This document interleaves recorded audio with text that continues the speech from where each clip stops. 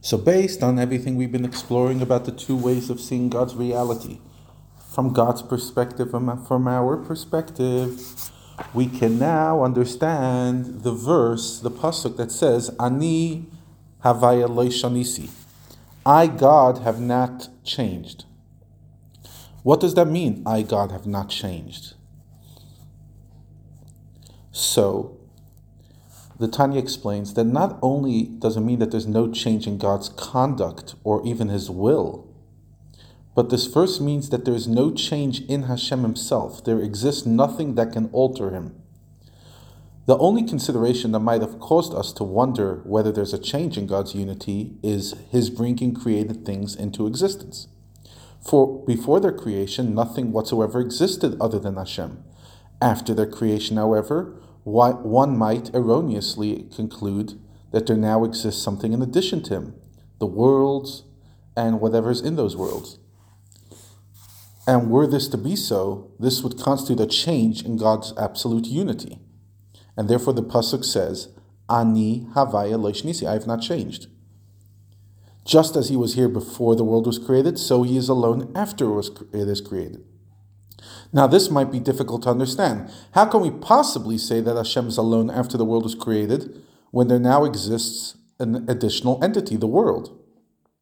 But based on what we explained about divine unity, it's clearly understood. Since the world is truly nullified in its entirety in relation to Hashem and is totally unified with Him, Hashem is thus truly alone after and before the world was created. Nothing changes Him. Not His being and not even in His knowledge. Now, one might have supposed that with the creation of the world, Hashem's knowledge at least underwent a change. Why would you think so? Inasmuch as He would not have possibly known the world beforehand, once the world was created, Hashem would thus know something that previously He did not, because the world wasn't here. So the Tanya says no. For by knowing Himself, this is deep stuff, but listen. Listen, in other words, hear these words. For by knowing Himself, He knows all created things, since they all derive from Him and are nullified in relation to Him. Meaning, creation added nothing to Hashem's knowledge, because it's knowledge of self.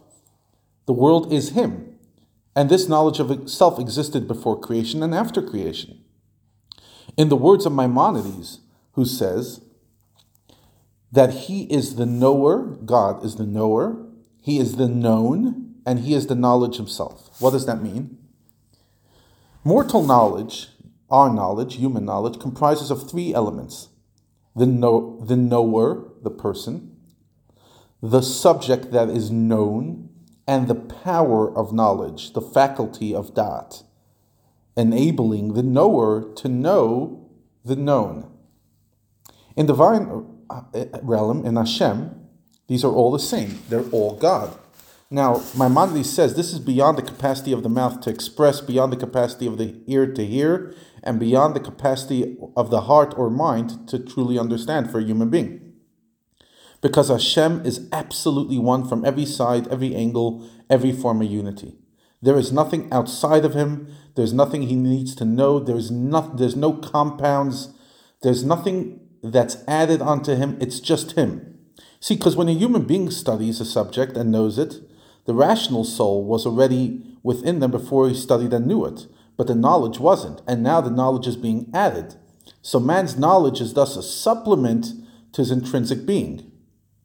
Through it, he becomes aware of something he did not know before. If we're learning Tanya now and you never learned these ideas before, something's being added. And day after day, we learn new things. So this is not perfect unity. It's a composite. What the Tanya is saying is, although our knowledge is united with us once we learn it, it's not a perfect unity because simple implies that any alternative would be inconceivable. Since a man's knowledge is acquired, not having been part of his essential being, its acquisition yields an imperfect and composite form of unity. It's not a simple unity. It's two separate entities. But by Hashem, it's pure unity. Nothing is added. Now, this is very hard for us to understand, so we just have to believe this. People often ask, what does it mean to believe in God? We, as Jews, we don't believe in God. We know there's a God. What do we believe in? We believe in these kind of ideas that are hard to understand about God.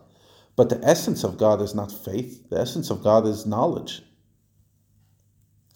To know that Hashem is absolutely one with this whole universe, it's hard to understand, but we could believe that Hashem's knowledge includes even a small worm in the sea, a minute mosquito that may be found in the center of the earth. There is nothing concealed from him. This knowledge does not add multiplicity. It does not add composition. It's all knowledge of himself. And because this is so hard to understand, that's why the prophet Yeshaya says, just like the heavens are higher than the earth, so are God's ways higher than our ways, and his thoughts greater than our thoughts. Or, as it's written in Eov and Job, can you, an intellectual, by intellectual searching, find Hashem? Or have you eyes of flesh, and do you see as man sees? In other words, can you really, really see things the way we do? God sees things differently. And we see things differently, because again, we see things outside of us, and Hashem sees things within him.